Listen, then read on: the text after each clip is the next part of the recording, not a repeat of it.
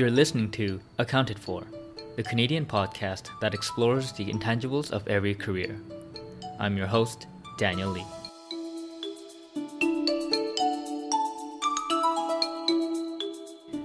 Hello, welcome back to Accounted For, the podcast that shares and inspires unconventional career journeys. Please help the podcast grow by telling your best friends all about it, and also give us a great rating on iTunes and all your other listeners. Leave a nice review if this was really helpful for you as well. And that's about it. You know all what to do. Subscribe to the newsletter, all that fun stuff. Go on omdventures.com to look at all the fun stuff out there.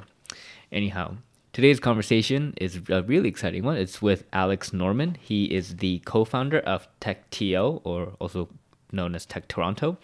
He's also the head of Canada for AngelList and the partner for N49P. Through his various ventures and roles, Alex is an investor and tech entrepreneur who is building the Canadian tech ecosystem. Tech Toronto is on a mission to develop the technology and innovation economy in Canada through its wide-reaching events.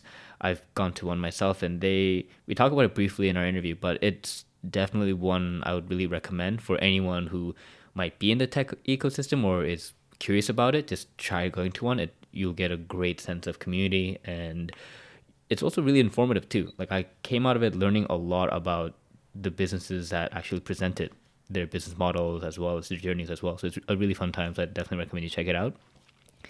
And AngelList, I've had a previous podcast guest come on and talk about AngelList briefly, but we go a little deeper in our conversation on the venture side. And the company itself is a startup investing platform that manages about, I think Alex said it was about a $1.8 billion in assets under management. That is a lot of money. And kind of carrying over to that is N49P, which is a VC fund for early stage companies in Canada that Alex is a partner in. So prior to these fascinating ventures, Alex was a investment banker for Lehman Brothers, and he was there during the dot-com bubble period in the late 1990s. He also worked in various startups in San Fran, New York, as well as London, UK. He received his MBA from Wharton, became a management consultant for McKinsey & Co., and also co-founded HomeSave, one of Canada's largest furniture e-commerce companies. And this was also later acquired by Rebellion Media.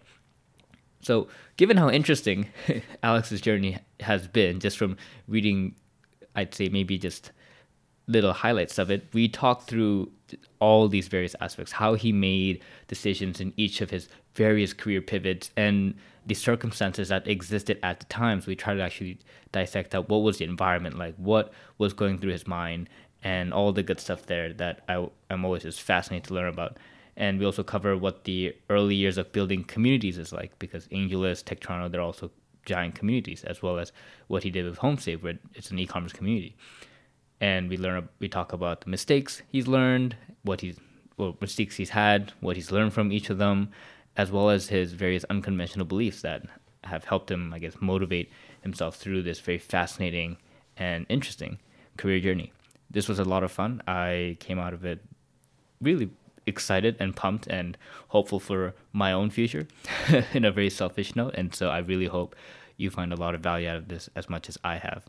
And so, without further ado, here is my conversation with Alex. Hey everyone, welcome back to Accounted For. Today on the podcast, we have Alex Norman. Hey Alex, thanks for coming on the podcast. Hey Daniel, thanks for having me. No problem. Alex here, it has quite a long title, so please bear with me because he's quite accomplished. He is the head of Canada for AngelList, and he is also the co-founder of Tech Toronto and the partner at N49P. So Alex, that's a lot of stuff there. Can you provide us kind of a brief overview of what those three ventures are for you? Okay. First thing is all three are related. They're all trying to help build the tech ecosystem in Canada. So briefly, AngelList is a San Francisco-based company that helps founders build their businesses. There's three parts to it. One helps founders recruit talent. Others help find customers. And then the third one's help find money for their companies. So what I do in Canada is I launched what's called a venture arm. Got it approved to run in Canada and now run it. I can get into more details later on that. Tech Toronto is an organization that's trying to help push the Canadian tech ecosystem forward. What we believe is we want you to meet the right people that you need to advance your career and get the right knowledge. And we do that via events and digital membership, our digital platform. And finally, N49P is a venture fund that I've launched that focuses on investing in early stage Canadian companies. So you're like first consider the first check in there, and we lean in and help the companies be successful. Gotcha. Yeah, I went to my first Tech TO, the Tech Toronto event. I think last year might have been early last year. I went to go meet your co-founder Jason through like a mutual introduction, and so that was my first event, and it was a little intimidating for a first timer who was just relatively new to the tech scene, when like it was just surrounded by like so many people. I just didn't imagine it to be so big. So it's interesting if you say it's intimidating, because one of the purposeful things we did is, if you look historically in this ecosystem, there was a lot of events in the past, and there's two things we wanted to avoid. One was a lot of them have people pitching themselves or pitching their companies when they get on stage. We wanted to focus on more sharing knowledge. And the second thing is we wanted to make it welcoming. Because lots of these older events would have the same 50 to 75 people in the ecosystem. So if you came and you weren't one of those 50 or 75 people, you'd find it very intimidating. And we found our thesis and our belief is to grow this ecosystem, we have to be welcoming. And Tech Toronto should be that place you can come in and get to meet people and then make your transition from banking or retail to go work at a tech company. And it demystifies the industry. So I'm glad you came, and I'm glad you met Jason. I have to work on making it less intimidating now. Well, so I'll actually expand on that, because I don't want to give the wrong impression. So but I think that might be the same for anyone who comes to a new environment. Like so I came early, and so I just didn't know what to do with myself at that point. So I just kind of sat down, and then I think when the conference kept on going and people came up and they were sharing what their companies were doing, and then I could actually start conversing with people around me. And so when I left, I'd actually made some, I guess, friends per se, and met some new cool people. But in the beginning, there's a little bit of getting used to for someone who just had no idea about the tech industry. Well, so that's good feedback. I'll incorporate it with the team. We've talked about having people that go around, and like we have volunteers that help us, and we've been talked around about having the volunteers going around and engaging people, or creating areas where people could see, hey, looking for a job, or have themes so people know what to do. One way we get by that is you came to, I guess, Tech TO, the main monthly one. We have a bunch of sub communities. So like we have one that's focused on health, or we have one that's focused on travel tech. And the idea there is that also, hey, if you're in health and you're a physician, coming to Tech TO might feel very weird because you know nothing about technology, but hey, there's something on health. This is my community already. It's focusing on technology, and you'll meet more like-minded people. Again, and that's all going back to our goal is to help advance the community, and part of that is making it easy for you to involve with the community. But I'm going to take this feedback and see what we can do to make it even more welcoming at the main one. Awesome. And in regards to AngelList, so you're the second person from AngelList that's coming on the podcast. I had a friend of mine who's an engineer on the talent team who kind of gave an overview on that, but with you coming from the venture side, it kind of paints a picture of how actually big AngelList is. I think you guys manage something close to like $1 billion in assets, right? It's up to 1.8 billion. 1.8 now. Wow. US dollars, not Canadian. Dollars. Wow.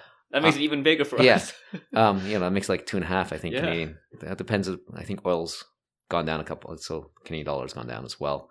So I've been at AngelList for a while, and I think the way to look at it is really 3 different companies in one, all trying to help out founders. So the talent team is really focused on providing a talent marketplace, which helps recruit talent. So, and I don't know much of what goes on there, to be honest, anymore. The second thing is we bought a company called Product Hunt in late 2016. And you can think of Product Hunt as where companies do their PR announcements, but it does more than that. It's where they launch products, but they can also interact with the early adopters to get feedback before they launch those products. So it allows you to get your early customers, get sort of that buzz going. And then the venture arm really does 2 things. We help founders get money, but we don't do that directly. So talent, we help people meet or recruit directly. What venture does is it provides it basically helps it make easier for people investing into the companies. And so what I mean by that is we have a digital back office offering. So if you want to run a venture fund, we can do the digital back office for that. Or if you want to invest in one company, and it's what's called a syndicate, so get investors behind you, we have a digital back office for that. So you can come to us and use just the digital back office. It helps founders because now people have an easier, more affordable way to invest in them. And the second way we help is we also have what I call a capital marketplace.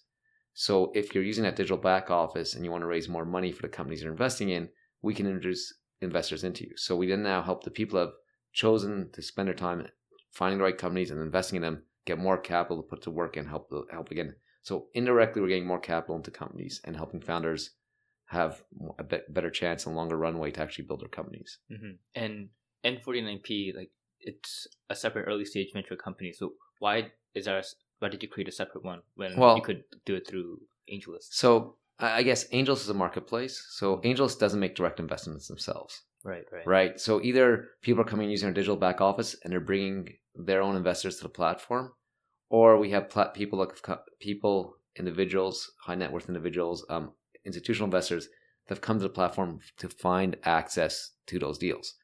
So the difference between AngelList and N49P is I'm a customer of AngelList now.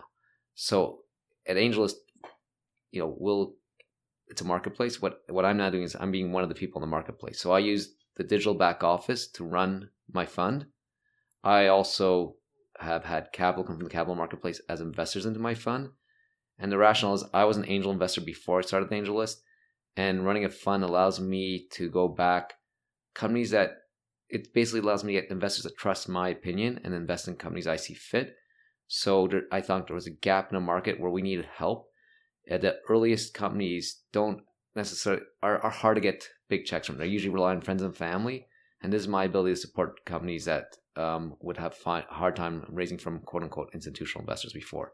And even if I were to take those deals and try to syndicate them on AngelList, they're really early. So if someone in New York or San Francisco looks at the deal and goes, "Don't understand who these founders are. They don't have the product's been in the market for a month. I may trust Alex, but I don't feel confident writing a check into that." So having a fund allows me to deploy capital in people that trust me. So the way to look at it, it's my leveraging of the AngelList marketplace. Gotcha. And throughout your career, you've worked in Toronto, but you've also worked in New York, San Fran, London. But right now, as you said, these three ventures are kind of focused on creating this tech ecosystem in Canada. Where did you grow up in Canada? So I grew up in North York, which is basically Toronto. It was then a separate city. I think sometime in the 90s, it all amalgamated. But yeah, grew up in North York. Was born there. Was in the same house till I went to university, which is in Montreal. And I actually never thought I'd come back. Really? Went to McGill, had a great time.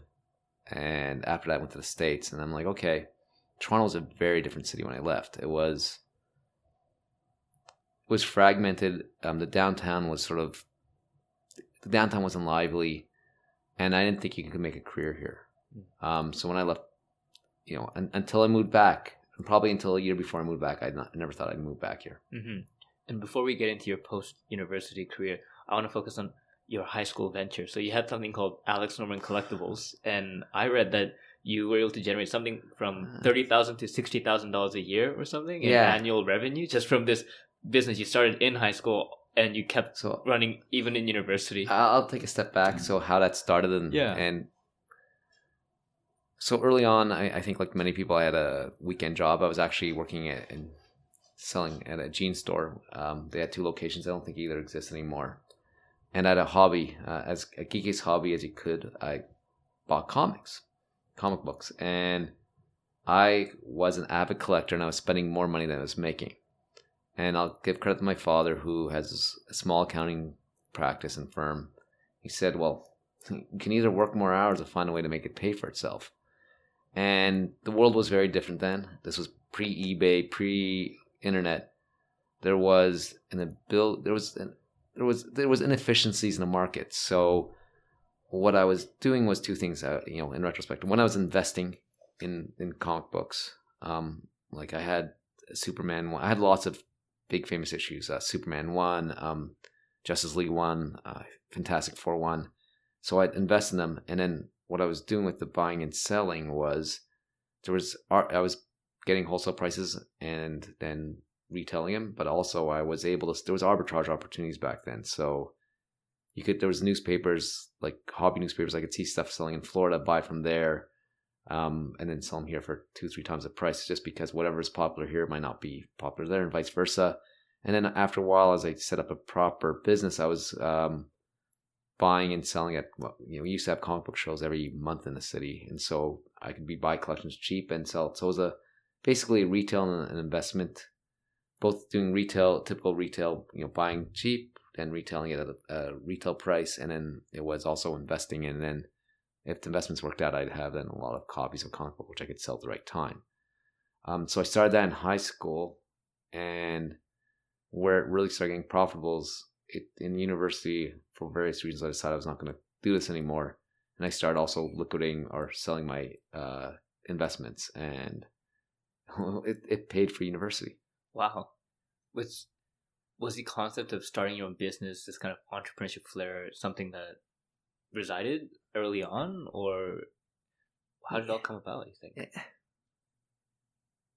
I don't know. It's, again, I think I was encouragement. So I think lots of people get encouraged by the context that they brought up. So my father had his own accounting practice, and lots of his clients were entrepreneurs. And, I spent a lot of time at his practice, met a lot of his clients. And so it's modeled for you. And when I started this business, I didn't think of being an entrepreneur. I didn't think of it. It was just a way to pay for my collecting habit. So I wanted to spend $400 or $500 a week or whatever it was. I had to find a way to pay for it. And when I started, I was too young or too naive to think of myself as an entrepreneur. I think later when I was in university, I realized that's what I was doing. And it's funny, I got less entrepreneurial. Coming out of university, I was not entrepreneurial. But I think there's always been an entrepreneur inside me. Mm-hmm. And so you went to McGill for business, and after McGill, you went to work at Lehman Brothers. Yeah. For some people who are too young to know what Lehman Brothers is. well, if you look them up, you probably don't see a good history. And I was not there when it imploded. I was actually surprised it imploded. So maybe I'll give some context on McGill. I went to McGill. Originally, I was going to do something like a bachelor's of science in mathematics. Went there the summer before. I was supposed to start school and start talking to people. I'm like, I have to learn the volume of a falling leaf, and I'm like, what's the practicality of this? And then what appealed to me about business, I had a bit of business experience or entrepreneurial experience. You could use math, which was my forte, and so like finance and stuff like that, use math. And I took what was then called a concentrated in MIS, which is Management Information Systems, and finance. And before I went to McGill actually changed my outlook in life. I thought I'd come back to Toronto. Montreal, I went to McGill because it had a good reputation. It was located in Montreal. I wanted to be a big city, and it was far from Toronto. I didn't want to stay in Toronto. But if you had asked me where would I go after McGill, it would be come back to Toronto and do something here. But the amazing thing about McGill is you had a very international student body. You had a lot of people that had lots of global aspirations. And again, being influenced by the context and your peers, I said, you know what, I want to go work in finance, and the place to work in finance is New York. And then, so I guess you asked what was Lehman Brothers. So actually, I did stop before I actually started Lehman Brothers. I worked a few months at a company called BlackRock, which is a large is a large mutual fund and ETF company. Yeah, I think they manage a couple $1 trillion in assets. It was a lot smaller back then, and I took that because. So investment bank. So Lehman Brothers was an investment bank. An investment bank, they do usually either sales and trade, so they sell and trade financial securities, or they do investment banking, which is like mergers and acquisitions. So helping companies buy each other, or helping companies raise financing, could be debt, or selling some other company going public. And at that time, some of the banks recruited on campus, some of the consulting companies recruiting campus, but not many. So my goal was just to get to New York. I got into BlackRock, and then a few months later, so Lehman Brothers actually don't think recruited on campus, but then a few months later, it was boom times. They needed more analysts, and so via connections, I got an interview there, and I joined it. And I joined a tech M&A group, which was perfect for me. Finance, tech, that's what I studied, that's what I was passionate about. And as an analyst, your job is basically to run Excel models, to do comps, which is mean, hey, let's get comparables. If this company is worth this, what's the rationale? Let's find some metrics. Let's find and basically decks together. Decks are just fancy word for a bunch of Google slides, or I guess then PowerPoint slides that explain the rationale and what will happen. Again, there's a lot of research behind everything, but Tech M&A, what our responsibility was to either help sellers or sellers get the best price for a company, or buyers to get the acquired company as cheap as possible and get transactions to happen. And Lehman Brothers was one of the 5 or 6 biggest investment banks in New York. The tech practice was probably the 3rd or 4th best. But like the type of deals you would look at, would be a company called AOL, which I don't know if anyone knows anymore, buying a company called Moviefone. So, or a company called Laurel. Most of these companies don't exist anymore. Or one of the deals I worked on was EMC, which was a big storage company. It was a hot company in the storage tech at that time, by a company called Data General. So, and as an analyst, you're the lowest of the low, and you do whatever has to get done. So lots of the modeling. So is this company worth $42 or $45? What type of financing can you get? When they used to do what called prospectus to explain the deals. You'd have to read them all, make sure everything's right. Lots of copy checking, proofing. And then Lehman Brothers, I think at that time, was probably a several billion-dollar company. And their job, they basically had all traditional investment banking rules. Mm-hmm. And it's funny because I was on the other side. I was the auditor that read all through all the prospectuses, and it's quite an experience going through all the legal documents and all the legal wording, and it's fun. I feel, I don't know about auditors, but the one person that made you feel good when you were there at 2 a.m. was the lawyers. Because here I was as like a 21-year-old kid, and I could phone a legal firm and say, hey, I need some changes, and you get the partner, and I'm like, this is not right. And then talking about like other boring stuff, like the most glamorous thing they sold you on is you get to do this, what's called a roadshow. If you're, to either convince people that to buy equity or debt, or even just that the merger's right. And because it just remind me of that when you talked about going through the documents and the roadshow, you'd go to, like I remember I did one, we went to 15 cities in 3 days. We had a private plane, which was the clients, and you'd go to the plane, you'd fly, go to a car, go to meetings with a bunch of investors, leave that meeting, they'd say, okay, we need to change these slides. Alex figured slides. It was okay if it was a digital presentation, but we actually had some meetings, we actually had physical projections still. So I'd have to find a way to change it, get my changes to New York, somehow get a slide back to the next city where we're landing. So it seemed like a lot of glamour from outside, but it was a lot of work and a lot of menial tasks. Mm-hmm. Yeah, when I was an investor, I got to be on the other side of that and talk about, being the 21-year-old who gets to get the partner of a law firm on the phone. Like when I was probably about 25, when I was an investor, I had the VP of Barclays come up to me and give me her business card and say, anything you need, let me know. And then I think, wow, I tried to get an internship from you guys like 4 years ago. Did you tell her that? No, but like that was going through my mind. I was thinking, wow, the tables have turned. But well, you're the one that's helping her make her living. Yeah, right. It's like this. The thing about investment banking is, or it's a service job, and you eat what you kill. So they want to make sure they keep the clients happy. Exactly. And you were in investment banking, like you said, there was kind of a boom period because this was the late 90s with the tech boom and tech craze.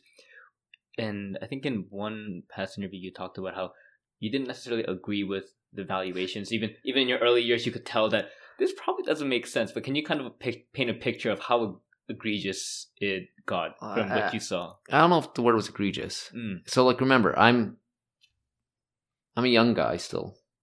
Maybe I'm still a young guy right now, but like I was younger then. You look young. I came out of studying finance, and you textbook definition of finance is very simple. There's a few ways, and even when you get trained in investment banking, they spend a month training you. It's like a few different methodologies of proving a valuation company. The one is called discounted cash flow, which says, okay, what cash does this company generate every year, and what's it projected to generate, and let's use some discount to get it's worth this amount. Let's say $1 billion. Second thing is, what's the comps? And so what a comparable says, okay, it's like what most people do this with houses. Let's find comparable houses, and then let's look at the square footage or where it is, and you find 3 or 4 metrics to say, okay, based on what those are selling, this is one should be selling. Then there's a couple other things. There's also like transaction comparables. Okay, so is there a premium or discount because it's transacted? So you get trained this way. And when you started looking at what was going on in tech that time, the comparables we're using, so the discount cash flows did not work unless you had these crazy assumptions. It's like they'd look, oh, this company's going to grow 100% every year in the bottom line, and it's not going to need any more cash. And that might be true for a few years, but 20 years out, it's not true, or 10 years out in the terminal value. And then you looked at the comparables; they weren't using what would be the standard comparables. Standard comparables would be X times revenue or X times EBITDA. And everyone started valuing stuff on X time eyes. Like how many customers, like how many eyeballs are looking at this company today? So like, hey, there's, basically what we'd call page views right now, or unique viewers. And the multiples were like, it was like this company's worth 100 times, $100 for each person that comes to their page a month. And you could see it, and like and just from someone that's still very young, hasn't seen many cycles, and go, this just seems insane. But again, that's what the market was supporting, and companies got very valuable very quickly. And you have to understand, compared to where we are today in the public markets, companies were going much public much sooner. So today, something like Uber takes 12 to 13 years to go public, has billions of dollars of revenue. These companies were going public with 5 million revenue, 10 million revenue, and they were, again, if you go back, I don't know what Amazon went public for, probably like worth $100 million. So you see much earlier cycle. So the bar to going public was a lot lower, and these multiples were driven off stuff that weren't necessarily sustainable. I'm like, this seems a bit crazy. Now, in retrospect, some of those companies were cheap. Like you could have bought Amazon for I don't know what, or Google even when it went public a few years after the boom. They're all cheap, or eBay, but a lot of those companies no longer exist. Mm-hmm. And after your time at Lehman Brothers, you went to join a couple startups. You worked at a company called TradeOut for 7 months in New York. Then you worked at Savio for 8 months in San Fran. And then finally Simply Business, where you stayed for about 2.5 years in the UK. And I'm curious, during that time, so this was, I think you probably joined as the bubble was maybe somewhat popping, like maybe there were commotions in the finance world, but was it the conventional thing to do then? Was it still like because nowadays some people, like I have a lot of colleagues now who reach out to me and say, hey Dan, I think I'm gonna go into tech. Do you know anyone at Uber? Do you know anyone at Airbnb? And I'm curious about then. The timings, if you look at all three of those, I think I started before the boom had officially deflated. But I'll go back to the mindset. So here you are, what did people want to do when they graduated? The premium jobs at that point were consulting and investment banking. Private equity and hedge funds really didn't start taking off till early 2000s. And, because I started my career basically in 98. And what was happening at that point is you had all these cool tech companies. Like, despite what the valuations were doing, what attracted me and many other people to it were the ability to do something you wouldn't have traditionally been able to do at that time. Take a much larger role in marketing, or like you just had access. These companies were growing fast, all starved for talent. So they started looking for bankers and consultants, people that had been screened by someone else that supposedly had intelligence, and they gave them managerial roles that would traditionally take till you after you get out of an MBA, or you're 27 or 28 and you've proven yourself. And then on top of that, these companies were growing fast in valuations. So you said, okay, they can be, pretty profitable to be. And then your sacrifice from a salary perspective wasn't much, and sometimes it was a bump up, which was unheard of. So like, investment bankers, analysts got paid well then. There was a huge boost when I left, because what was happening is it seems like all the bit more entrepreneurial risk takers left banking consulting within 12 to 18 months. And actually, after the people left and the analysts and associates that stayed, that probably weren't going to get left, got reward for staying, and their salaries almost doubled to stay. So like I remember it was pretty common to leave and look for a tech company at that time. And the effects of that in the financial industry, actually, I think the base salary is almost double over a 12 to 18 months period to retain people. So that's how strong the pull was. Wow. And when you eventually moved into what was like the third startup, Simply Business, and you stayed for 2.5 years, like what was the mindset then? Like why did you continue to move between startups for 7 months, 8 months, and then stay at Simply? And then why did you eventually leave that one? So I, to understand that all those, they're all interrelated questions, right? Yeah. So it's more, why did I leave the other two quickly? The first one, Trade Out, had all the hallmarks of a company that looked great. I can't remember who the investors were, but I think it was like Morgan Stanley, Kleiner. You know, it was like, when you look at who they're raising capital from, it was like, here is a bunch of blue chip investors that know what they're doing. Big concept. They were the first business to business marketplace. They were trying to take on 100 different marketplaces at once, like used equipment, white good, excess inventory across all the different industries. And it was based outside of New York, so I was doing a reverse commute and had a strong management team. So I went there and joined. I was responsible for building 3 or 4 marketplaces at the same time. And even as crazy as the current ecosystem is, and I don't think the current environment's that crazy with technology, and we can get to that much later, but at that time, it's hard for people to remember how crazy it was. So here I was, a 22-year-old. One of the categories I had was excess inventory in let's call it the hardware space, like hardware, like hammers and saws. And I'm negotiating with Stanley Works. Stanley Works at that point is like a Fortune 600 company, so it's a big company.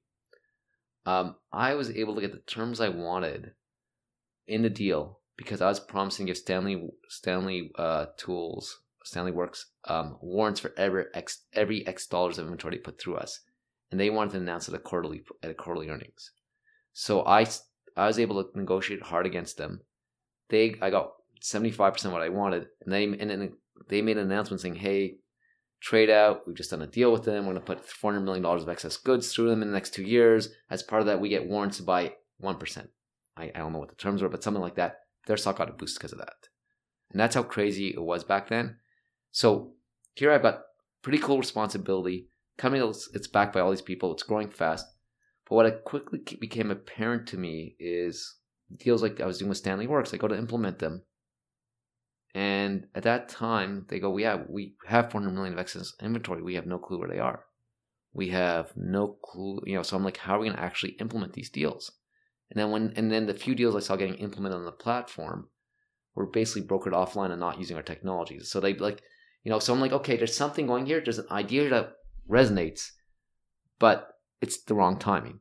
The second thing I saw happening is we raised a ton of money, but then for every one of our verticals, you had another company raising almost the same much. So like we were doing excess clothing, like stuff that would usually be at blowout discount shop, like the Calvin Klein discount. There'd be a company raise $100 million just for that. So we had competitors in almost every vertical, super well financed. And I found it interesting. One of the investors was eBay. At that time, they did not do business to business. Megabit Women was on our board. I found like within 2 to 3 months of a board meeting, some stuff would just automatically be announced on eBay. So when I looked at what was going on, I'm like, this is interesting, but I don't really buy into it. And at that time, I had a couple friends that moved to San Francisco. I had my roommate actually went to work for a company. I can't remember if I have it down there as you had iCounter or Savio because it changed its name. And they interviewed me and they gave me an opportunity to go move out to San Francisco. So I said, okay, here's an opportunity to go be in the heart of where everything's happening and hopefully work with a company that's working. So Trade Out looked really good and interesting. It gave me a lot of experience on how to start building a marketplace, but just due to competitive nature and also where I think where our marketplace was, it just wouldn't be able to implement. It was the wrong time. Now Savio was another marketplace company, and what the concept there, which attracted me, is you had a founder who left a VC to run this company and start this company, and they were trying to move. They were a travel company, and what we were doing is we were selling airline tickets or cruise line tickets or hotels, and what we do, we get again excess inventory here. We get limited inventory. We have full disclosure on what's available. Hey, we have on February 25th, there's a flight from Toronto to San Francisco on Air Canada. We have 6 tickets. It's at 4 p.m. It's starting at $700, and it'll keep on falling in price till you buy it. And it was an interesting model because the idea is we share some of the revenue with so we got a cost basis of, let's say that ticket was 700, we get a cost base of 300, and any incremental value we got above 300, we'd share with the supplier. And also we'd give them information on elasticity. So, hey, you hit this hits 450 and it was sold right away. This company, and again, my responsibility, it was cruise line. It was building cruise line vertical in the vacation rental, and like more like timeshares and stuff like that, not like Airbnb. My friend actually was responsible for airlines, and things were going pretty well there. But three things actually, the company imploded just after I left, and I knew it was about to implode. And it was three things. One is, at that time there was the talent globally, so then we started recruiting people from everywhere, and there was still, so like we brought in a couple people without travel experience, without technology experience to be on the management team that were just bad fits. Like just culturally, they didn't understand what was going on, and they wanted to go renegotiate a bunch of supply contracts just because we went live. The site's live, we should now go renegotiate, which created lots of ill with the supply we built up. Second of all, that by itself wouldn't be an issue, but unfortunately the founder got diagnosed with brain cancer and had to take a step back. She's still, last time I talked to her, it was a couple of years ago, but she was still alive. She recovered. But now you had the genius, the charismatic person behind the team leave. The two right-hand men that she recruited were not appropriate fit. And then by the actions they had, we started renegotiating with all our suppliers, and the suppliers were like, okay, we want a big chunk of the company, because lots of airlines owned a piece of Priceline, which went public and was killing it. And then you had Priceline and what happened was Priceline and Expedia just had a lot more money and actually were able to compete with us and get, it just, again, it started falling apart quickly at that point. And that's that's also when the .com boom started getting shaky. So what happened was just after, and at that time also, Simply Business, the founder there was someone I worked out with, Lehman, had reached out to me saying, hey, I'm just trying to staff this up. I need some people on the business side. So I went over and I had one of the CFO basically said, we're probably going to return the money to investors, because if Karen can't run the company, they're feeling that's what's the most prudent thing to do. So I went over a weekend and met with Simply Business, met the team, trusted the founders. And there was 4 founders. I knew one personally. The other 3 seemed very smart, and he vouched for them. And didn't, love somewhat their business models, but I had enough experience to know what would work and what wouldn't. I said, this is not going to work and this will work. And I said, this is a good way to get a job outside of North America, see what, the rest of the world's like, given it's London, so it's not that different than North America. And basically accepted a job. And I think before I went there for a weekend, I think I accepted a job on Tuesday from him, and I was going to resign on Tuesday. And one of my colleagues said, wait till tomorrow. The next morning they said, okay, we're giving everyone like a severance package. So, and then on Friday I said, oh, I found a job. They're like, oh, that's really quick. But again, so why those 2 companies didn't work out? One was just clear, was not that they were advanced of where it was going to be. The other one, travel, was actually working online, and lots of like cruises were just coming on. So it was actually the right company at the right time. But it imploded just because they couldn't have the management team, and it just really from bad health luck, right? And then Simply Business, I stayed at because we made it work. And I came like for launch, and I can get to why I worked, but various things that worked, and it was starting to scale up. And I left because we got to what you'd call product market fit, and I saw that to scale it was less interesting for me, and I decided it was time to get my MBA. And so I got into a good MBA program, and I was there 2.5 years, from like just after concept to us pivoting and figuring out what works to, okay, now it's let's get a team to scaled up, because that's usually what you did then. And I want to get my MBA. Yeah, I think you joined Simply Business as probably the first business focused hire then, and the company eventually sold for something like £400 million. Yeah. And so, I feel like it might have happened where you have friends around saying, man, why don't you stay for the ride? But what about the scale up process wasn't appealing enough for you to like postpone an MBA? Or was it the other side where the pull of doing an MBA was just that much greater? Well, so first of all, I never thought I'd do an MBA. And actually, being at Simply Business convinced me an MBA was valuable. Because I said, I had a basically undergrad degree in business, and I'm like, what does an MBA really offer? I was very skeptical. But what I saw is 3 of the 4 co-founders had MBAs. I think, if I remember correctly, it was Columbia, Harvard. I can't remember the third. Was it Stern? Maybe Stern. Let's go with that. Sounds good. I think from your past interview, you kind of mentioned something like that. But. And so what I saw was their MBAs helped in 2 ways. One is they had a network of people that would they'd go to the alumni network and reach out to it, and they got meetings from that. So that was great. And that was usually, it's interesting, that was usually technology companies. Hey, we want to meet with AOL. Oh, there's a Harvard grad at AOL. We're both in London. We'll meet. The second thing was, with more traditional businesses, it gave you credibility. So I'd go pitch something Lloyd's TSB, which was a big bank at that time. And they're like, okay, one of the things that would give us credibility was our investor, which was a insurance firm, and also the MBAs of our founders. Oh, these people must know what they're doing. So that convinced me that an MBA is valuable. You get a great network. It's another form of branding that gives you credibility. Also, to be honest, I looked at it as, okay, that's a 2-year break. It wasn't that clear to me when I started, but that's what appealed to MBA. But I didn't, so that was a bit of the attraction. I said, this is a way to get me ready for further my career. It's something it gives you access. And then what was going on at Simply Business was I felt the nature of the work I would have to do would change. And I think in reflection, I think that also, if you look at where I am today, is me knowing I couldn't articulate this back then, but I really like taking stuff from a concept to maybe, let's say, there's a concept of 0 to 1, and then from 1 to X. I probably like taking stuff from 0 to 2, actually taking a concept, figuring out how to actually make it sustainable, getting the groundwork or the foundation for it to scale.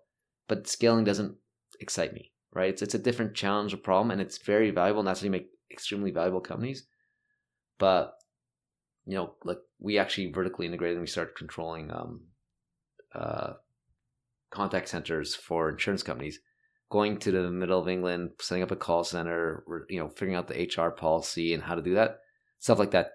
Just and there's probably a playbook there. That doesn't get me excited, and I wouldn't have been able to explain it that way before. But that's, if I'm in retrospect, I probably think that's why I caught the interest now in MBA and I got into a decent one, and where the company was headed next. The skill sets were different, and it was time for me to leave. Mm-hmm. And so you ended up going to Wharton, which is at University of Pennsylvania, and which is a solid, one of the top tier MBA schools. And after you came out of the MBA, did the thesis you had about it play out, like the network, the value of the brand? So again, I think a good MBA school provides, and again, Wharton's a big school too. It's 800 people. You get put in the cohort of 80 people, then you get put in a team of 4 people to do lots of stuff in the first year. I think, just like McGill changed my perspective on life, I think the friends and colleagues and people I went to school with changed my perspective on life. It became a lot more global and a lot more. I was always in professional service and a lot more about other industries. I think the brand is helpful. I think the brands of MBAs have changed a bit over the time. I think we can get into that later if you want. But the network has been extremely valuable in 2 ways. One, which I expected when they're the people I went to class with. There's a subset I'm still good friends with, and we respect each other, and they will help me out, and I'll help them out. Or it's just, even if it's just a call to learn about an industry. And the second thing is, what wasn't apparent then, and there's now more digital databases. And every once in a while, if I need to learn something in the industry, I can go, ping a digital database. And if I cold email someone that's a Wharton grad, I'd say my success of at least a response is probably 60 to 70% versus most cold emails is probably 25%. So it has provided me with a network that's important. It's provided me with some of my closest friends, and and business mentors are people I went to school with, but it's also opened up stuff. The brand is valuable. I think it's less valuable in what I do today because there's a belief that MBAs don't know what they're doing when it comes to tech. I think that's a misconception. I'm biased. I also think that's because there's some big tech companies that now provide branding themselves. Like if you were in Google in 2003 till 2010, that almost was like going to an MBA school. You got the brand because everyone wants to know someone from Google. It was small enough that you have a bunch of colleagues, and then also if you're going to reach out to a Google alumnus they'll probably respond. So I think in a weird way, I don't think what people understand about the good MBA schools provide all that, but I think there's a few now good employers that globally that provide that. Probably the Uber alumni will do the same thing. So I think the brand's valuable. And it's also valuable still in very traditional corporate, let's call it corporate America. If I go talk to someone that's working at a real estate firm, they valuable because they still are hiring lots of MBAs. It's just in the tech sphere, there's a bit more skepticism, and they don't understand necessarily the value of an MBA or why it's the brand's doesn't resonate as well. Mm-hmm. And I think you mentioned about the corporate branding, and you've also attained that as well, I guess, from Lehman and after, or you went to McKinsey. That one, I think in one interview you said you ended up selling your soul to McKinsey because you had to pay down the debt for Warren. God, I'm gonna get McKinsey's gonna love that. I'll probably get an email from someone there for that comment if someone listens to this. Look, McKinsey was interesting. I went to McKinsey in the summer between my classes. I wanted to be back in London for more personal reasons. My then girlfriend, who's now my wife, was in London, so I said I want to spend a summer in London working there. And really, our options were investment banking and consulting. And investment bankers were all trying to recruit me because they saw investment banking in your background. They're all saying, everything's changed. I'm like, I don't believe you guys. Nothing's changed. I'm not going to spend a summer in investment banking.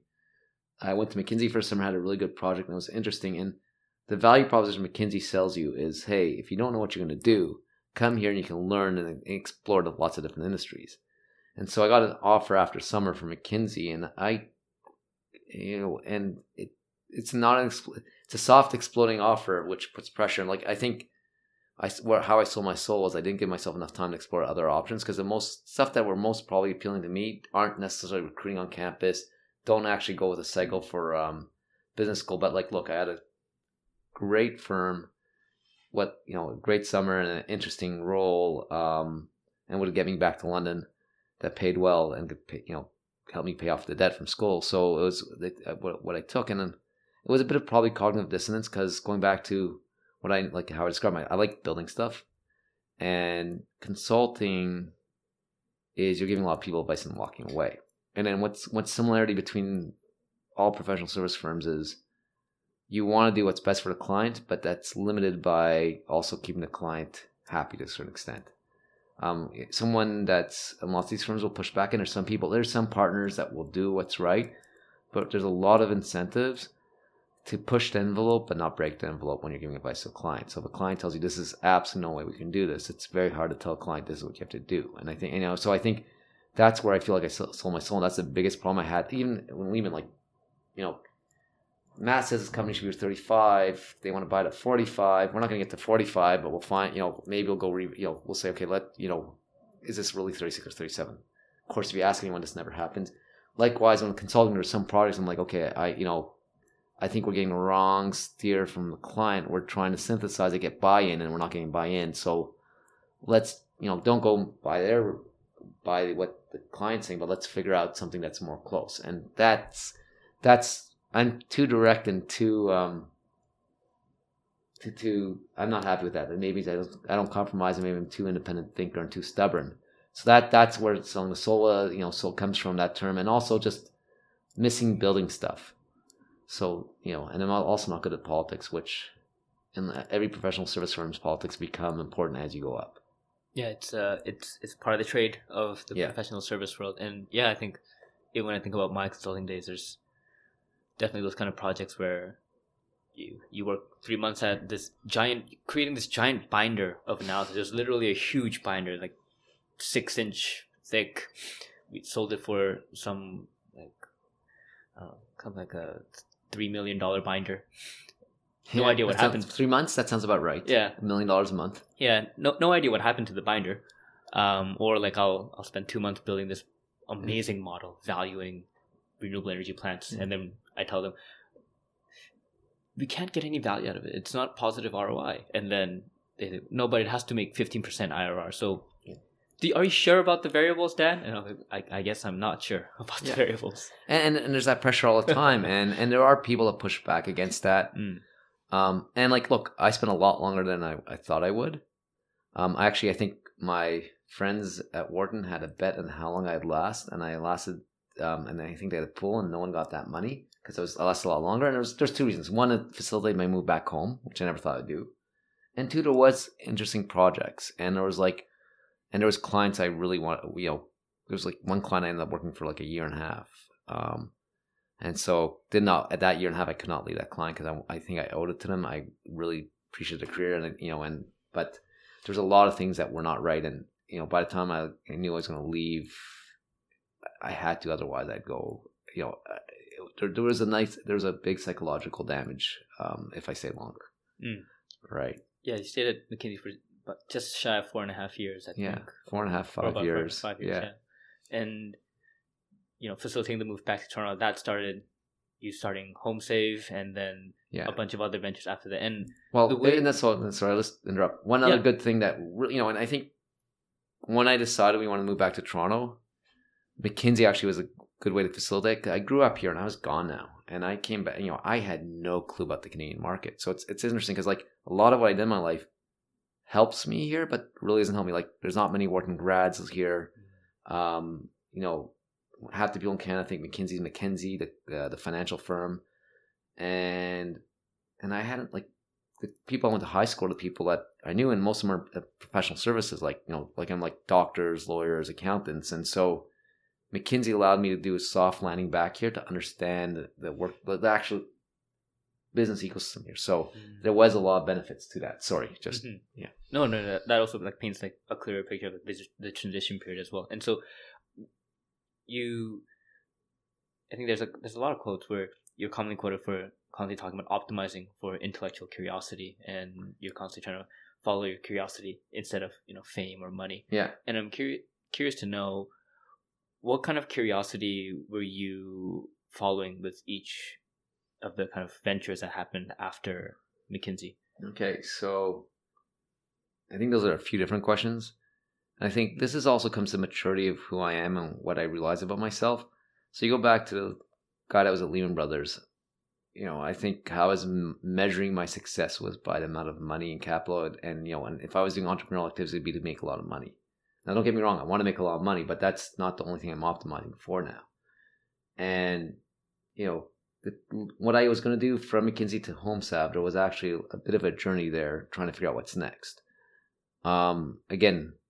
And so there's two things that I started doing at once before I came to HomeSav. I was trying to understand, while McKinsey gave me a good understanding of the corporate world here, I didn't understand the tech world. Like one thing is I was like, okay, I really miss helping build companies. So at that point, and the tech ecosystem here was tiny at that point. I networked and met a lot of people who are tech leaders now.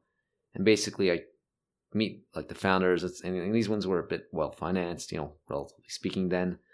And so, like, I remember meeting Dan DeBow and the team at WorkBrain. I remember meeting Stuart McDonald. I met Mike McDermott. All these people had started companies that some exist now, some don't, but they're all well established. And I met like probably 20 founders that mattered back then. And originally my idea was like, hey, I'm a business guy, I can come add value to. And that market was so skeptical, like, oh, you're McKinsey, we're probably gonna have to pay you way more than we want to pay you. B, lots of companies are like, well, why do you need a business guy? Like, this is all about build the best product. And so I got to know the ecosystem here. I saw it, and so I'm like, okay, if I'm going to work in tech, I probably have to start something. The other thing I started looking at, I go, okay, again, maybe I don't want to take something from 0 to 1. Maybe I want to buy a company. So I spent, and Jason, my co-founder of Tech Toronto, will tell you how I spent half my time when I decided to leave, and he was going to leave, Yoma Garden leave. I'm going and meeting companies to look at buying. And then when I said, okay, these companies I'm looking at buying, they're very fragile. Well, I'm going to pay someone to do this. So it just reinforced my desire. So I did an exploration. First exploration was trying to figure out what I want to do next. And so when I looked at the market, I go, okay, there's no really stepping stone in the tech ecosystem here. Doesn't make sense to buy anything. Like I probably looked at 100 companies, and I was looking at those companies with my co-founders at HomeSav. And then we started talking about problems we had, and then HomeSav was more something that's scratch our own itch. At that point, we realized that, so there was Eliza, Amnon, and me. Eliza had one kid when we started, and I had one kid. I just had my kid while we were going through the process of looking, exploring, buying companies. And we realized that you think of home decor and furniture as something you buy once. right? What you do is, you graduate from, you go to university at a kid, and once that, you think that's it. And then you're going to you go get a condo in Toronto, and you're like, okay, I'm going to buy stuff. And then what happens if you're doing well, or it's less, or at that time it was more possible than now, but you go buy a house. And you buy a house, you furnish it, and then you have kids, and everything you bought is not kid friendly, so you go refurnish it again. So we said, okay, you can build a good relationship with people if you can walk them through this journey. Second of all, there's really very few strong brands in this category. And third of all, the timing looks right that the home decor and furniture is going to come online. And so this all came at a problem because we were just literally all of us were talking about, we were redoing our, like, buying new furniture for a house. And Elisa had it with refurnishing for kids. I had it because we had moved into this big house in the annex when we moved back, and then we just had kids who were redoing everything, and then Amnon had moved a couple times. So that's how we found a problem. We saw an interesting solution. We thought the timing was right, and that's why we started HomeSav. And so it was more trying to solve our own problem. And it was also facilitated by, as I was trying to figure out what's after McKinsey, I did explore getting into the tech ecosystem, explore buying something, and neither of those possibilities seemed feasible or interesting. And so I said, okay, here's a problem we have. I have two co-founders that are complementary. Let's go build this. And so that was HomeSav. And then what was your rest of your question? Sorry. Just the idea on it's kind of a catch-all question where I want to see how the kind of arc of all these transitions were related to, like, your HomeSav curiosity. And so HomeSav, just high level there, we can double click on that later if you want. So eventually we sold HomeSav. The acquirer wanted us to stay on. I stayed on, and then the idea was in my mind, I'd probably start another business next, right? I'm just trying to think how to best phrase all this. So actually what I thought after we got acquired, it'd be like a year or two to acquire, and then I'd start another business. It ended up being about 9 months, a year to acquire because they had changed their strategy. They were going to roll up a bunch of e-commerce businesses, and they decided not to do that after. And we were all outperforming our targets, but for various reasons they changed their strategy. So I went through another exploratory process. I start doing 3 things at once, and one was Jason, who was an analyst and my team's own as engagement manager at McKinsey, came back. We had stayed in touch. He was working in sales, came back and said he wanted to get involved with the ecosystem. And I said, okay, let's start this organization. Let's find a way to get back to this ecosystem. Because I had worked in tech in New York, San Francisco, and London, and I believe we had talent that can compete with them. But there was some stuff that this ecosystem could be more cohesive, could learn faster from each other. And that was sort of the origination of Tech Toronto. Jason's desire to get involved in the ecosystem, my desire to get back. That was supposed to be a 3-hour per month hobby. We started off first helping another organization, then we started doing the first Tech TO, which I think was 9 people. But there was a curiosity to get back and a way to get involved with the ecosystem because he had moved back. I had blinders on building a company. Second thing was I started using lean methodology for a few companies to build my next company. And so I went through 2 or 3 ideas in the span of like 9 months where I had ideas. I brainstormed or found a problem I wanted to solve. Like my wife got pregnant, or we got a second kid on the way, and I remembered all the pain in finding daycare. So I said, okay, how can I help with the waiting list? And we explored lots of time. Lean methodology. Ended up killing 3 businesses. And some of them, one of the concepts had a lot of traction. It was like I think $25,000-$30,000 revenue after the first month. But for various reasons, all these businesses I killed. I didn't believe in them as long-term ideas. And I started giving advice to a bunch of founders. And somehow, despite not having something to take all my time, I was still at this point, I think I'd left the acquirer and starting something that was supposed to be 3 hours per month. Doing lean methodology and advising companies, again, I found myself working 60 hours a week. I go, okay, what's going on here? This doesn't make sense. And at this point, also, I found I really wanted to help build an ecosystem here. Tech Toronto, what happened? Tech Toronto started taking more and more time as it seemed like we had something that just resonated with the community. My advising had taken more and more time, so I turned around and said, my time is limited, I can't get my time back. If I'm giving some of my time and helping a company with introduction, something like that, my reputation, let me limit those. And I started angel investing to limit my commitment to other people. So that if I can't feel comfortable giving someone money, which I can always hopefully earn more money, why would I give my time or risk my reputation? So what happened over this period, where this muddling period, where tried 3 ideas, killed them all, and I said, after the third one, I said, I'm not going to try something right now, because I feel if I'm just now starting just looking for a problem to justify starting something. I had gone from giving a lot of advice to just focusing on a couple companies to help with by giving money, and then giving my time. And then Tech Toronto started taking more time, because someone was asking us to bring it to Vancouver. We saw the ability to do sub-communities, and it's okay, let me lean in here and make this a sustainable organization. So, and each of them let me learn something different. Angel investing and helping founders is somewhere between being consultant and building something yourself. And I was learning how to do that. With Tech Toronto, I was learning how to build something that could be sustainable, give back to a community that's not really a business. And that's not, that wasn't the intention. Like, there is revenue, there is a bit of cash flow, but the purpose was, how do we have impact and change something way beyond ourselves? So that was the where's intellectual curiosity, and also both those let you meet a lot of people, which again, I like being challenged, and I think I like meeting new, I like seeing how other things, and both those gave them the ability to that. And then AngelList came out of, they were looking to launch the venture platform officially in Canada. So they had some companies some Canadian companies raising money in the platform. They had some investors from Canada, but regulators had said, hey, if you ever want to do some scale, you have to get regulatory approval. And I was busy figuring out how to make, sort of institutionalized, for lack of a better word. I don't think that's the right word. Tech Toronto, I was helping out a few companies, and then Angels approached me, and I spent like 3 months saying, okay, you know what, this really aligns. One thing I never said, Tech Toronto said, there's Canadian companies need at that point, you need to build the visibility of the Toronto story and the Canadian story globally. Let's help with that. Second of all, companies need connections to talent, and we need to learn from each other, and we need money. The first 3 things, whereas I thought Tech Toronto could help at, getting more money in the ecosystem never could help at. And so the AngelList reached out to me. I knew who they were, and I spent 3 months getting to know them. Very mission aligned. Let's make life easier for founders. Second of all, allowed me to get more capital in the Canadian ecosystem. And third of all, it was a huge learning opportunity to say, how do I go from being an angel investor doing this by myself to learning from some of the best and brightest? And the team, when I met them in San Francisco, was probably one of the most impressive teams I've ever met with. So came on as a consultant, and that became, head of Canada. So that's sort of how that transition was. Again, like, lots of people say, here's my North Star, here's where I want to end up in my career.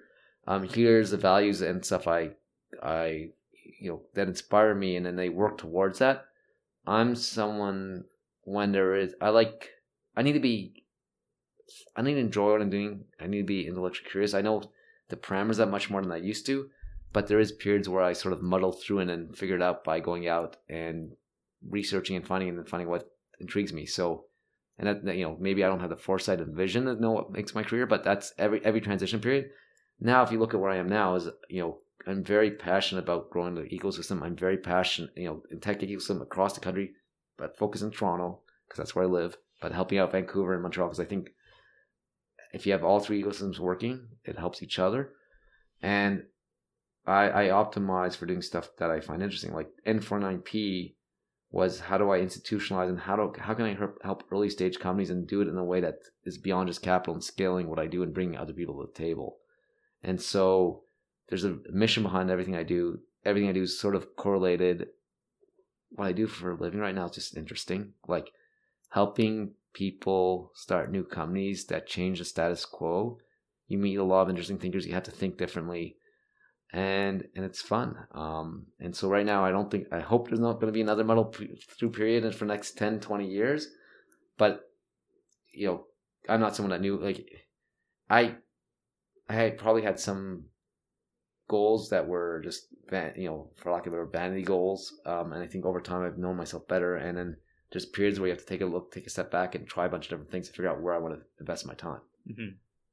Yeah. And I think those kinds of muddle periods where it's, from my experience, sometimes like when I look back on it, it's not long, but when you're in it, it can feel extremely long. And I think you might resonate with this too, where I think I'm also the kind of person where I learn best by experience. Although I'll read like I'll listen to Naval Ravikant's podcast like nonstop, and he has all these lessons where I'll read all the books like you see here, and it still doesn't seem to like really hone in as like a learning until I actually do it and I make a mistake and I go, oh shit, yeah, right, I read about this in this book or this person said it, but now I think I get it. And then there's the frustration there from even like, and I experienced that a lot even like during the modeling periods. And I'm curious for like what your like, it's kind of an open-ended question. How do you deal with it?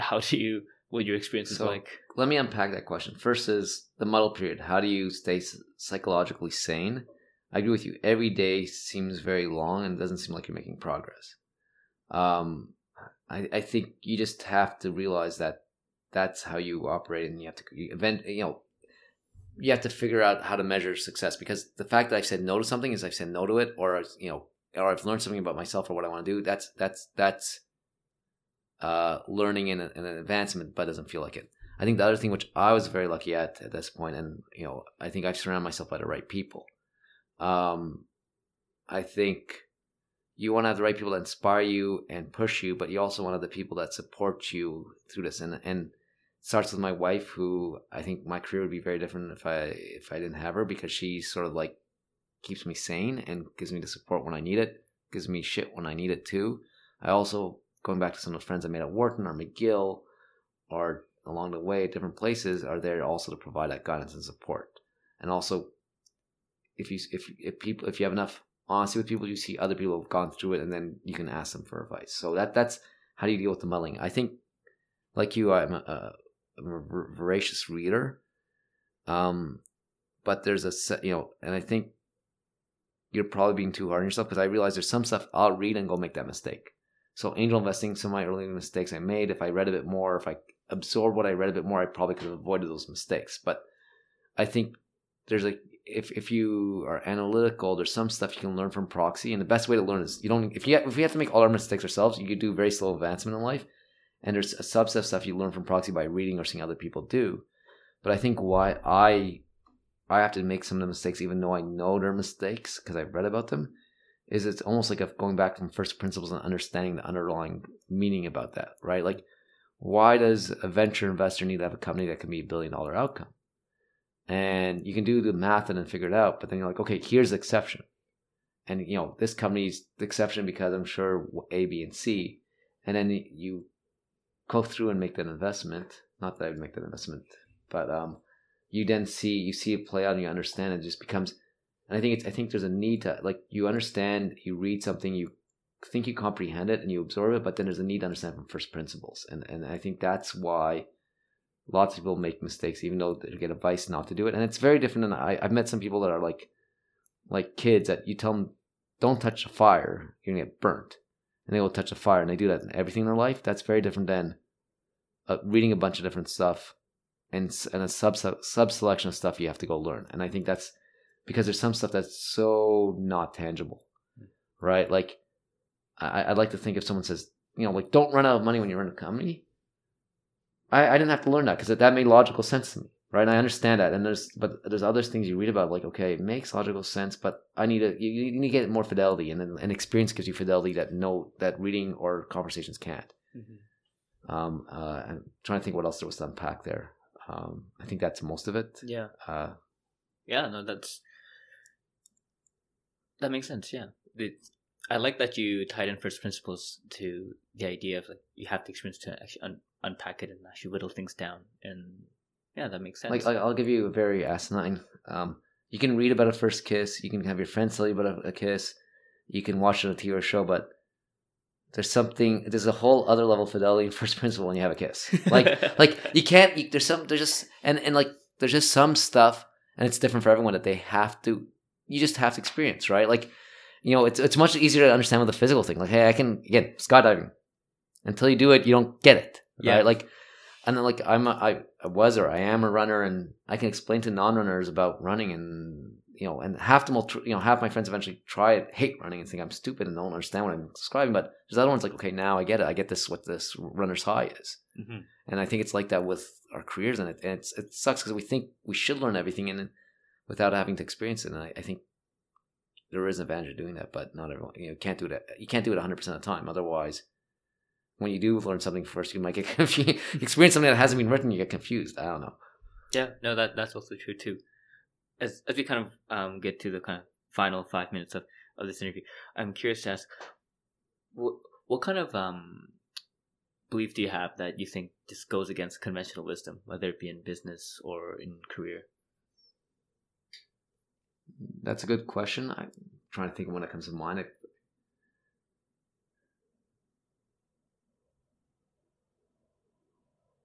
I don't know. Lots of stuff I think that used to be controversial or not accepted, I feel are more accepted now. Like, I do believe taking care of everyone and that everyone has to make money. I think optimizing for yourself is a shitty way to build a business or go through life. But the flip side is, I think a lot, if you want to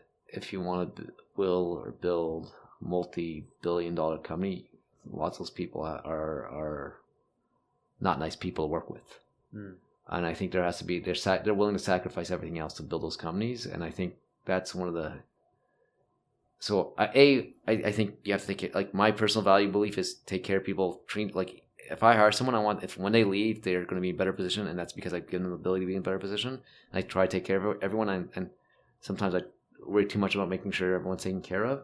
And I think, and the flip side is, I do believe, though, to build outsized returns, and there's people that make extreme sacrifices, and a lot of that sacrifice is treating people well.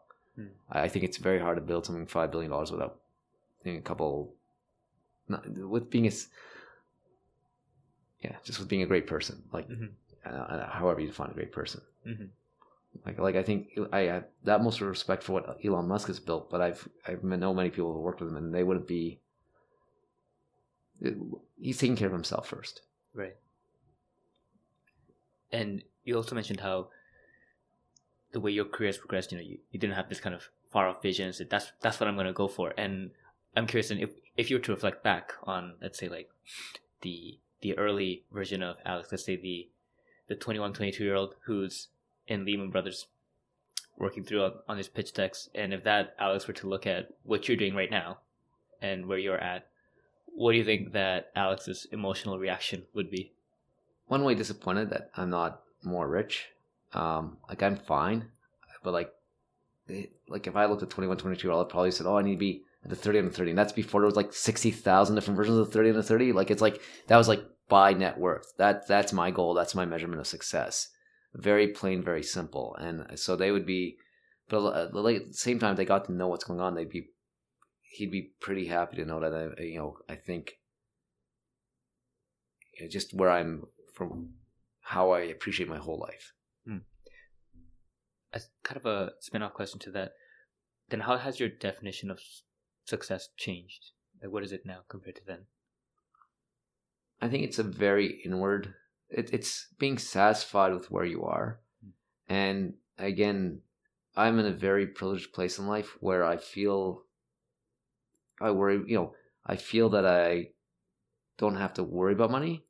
Look, I worry about money, but like, I feel like there's always a way to make money, so that lets me think differently. But I think success is being satisfied with what you're doing, wanting to do more, but knowing that it's choosing your own adventure, and is enjoying life, but it's a hard question to answer. It's being comfortable in your own shoes and doing what you're doing for a purpose, and enjoy, and being able to do that and enjoy life the way you want to enjoy it. And everyone's going to be different, right? So don't get me wrong. Like, there's days where I'm like, what the hell am I doing, and why am I doing this? And I'm a failure.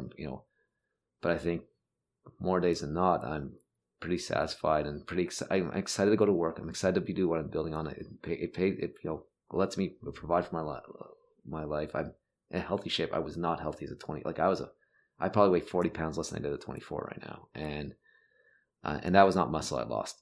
And I have a good family life, and that's what's important for me. Some people don't want to, some people don't want kids. Some people, like, it's just finding what makes you happy, finding what satisfies you across multiple different, from intellectually, career-wise, family-wise, spiritually-wise, and going after that and achieving that, and then keep on pushing yourself. Like again, like, I'm not a very spiritual person, but I don't. If someone loves spirituality, they should pursue that. So I think it's just success is being comfortable in your own shoes. Mm-hmm. Yeah, like being, I guess, internal scorecard oriented. Yeah, that was a bit of a ramble at the end there. Sorry. No worries. And the final question is: if you could give your 22-year-old self advice, what advice would you have liked to give it?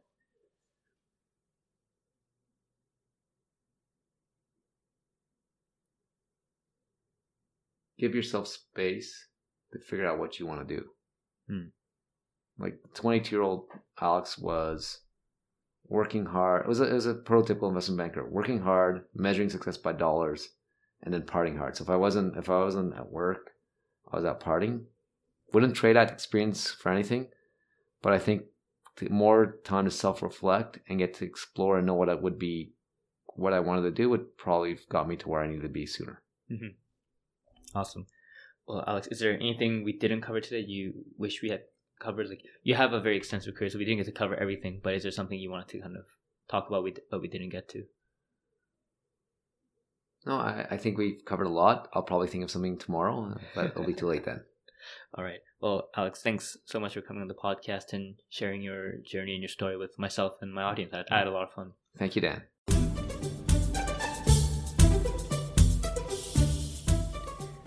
All right. Thank you for listening to the podcast. I hope the story was inspiring to you. Hopefully it also helped you expand your perspectives. Hopefully it also made you question the default path that you might have been going on, or the default beliefs you might have had. And maybe now it'll make you even think about doing something about it, doing something different, maybe challenging yourself, being courageous. Who knows? But regardless, I'm really happy that you took some time out of your day to listen to this fantastic story with my guest.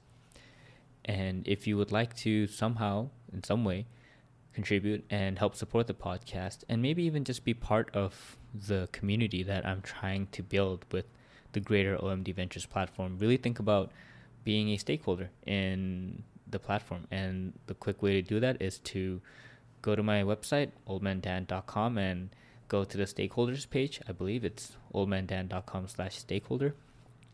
And the link is also down below. And that's how you can figure out how you can subscribe, follow to get more updates on the free content, but at the same time also donate by actually just buying me a coffee. That's just how I put it. And you can buy me a coffee a month, coffee a week, or coffee every day of the year. And think about it as the way that, if you wanted to chat with me, you might just bring me out for coffee and buy me a coffee. Or if you wanted to bring one of my guests out to chat, you might buy them a coffee. So just think of it as I'm the service that's doing that for you, so you can just pay me in coffees. Don't worry, everything will still be free. It would just really help if you would like to show your support this way, so that I can use the coffee money to buy myself actual coffees, and also to buy my guests actual coffees, and use the leftover money to actually grow the platform, as well as even keep it operationally alive as well, because all this isn't really free, and it does take a lot of time to build it as well as operate it and hopefully grow it further. So your support would be amazing if you would like to contribute. And so just check out the website, go to the stakeholders page, and read the different kind of benefits you might even get as a stakeholder. All right, thank you.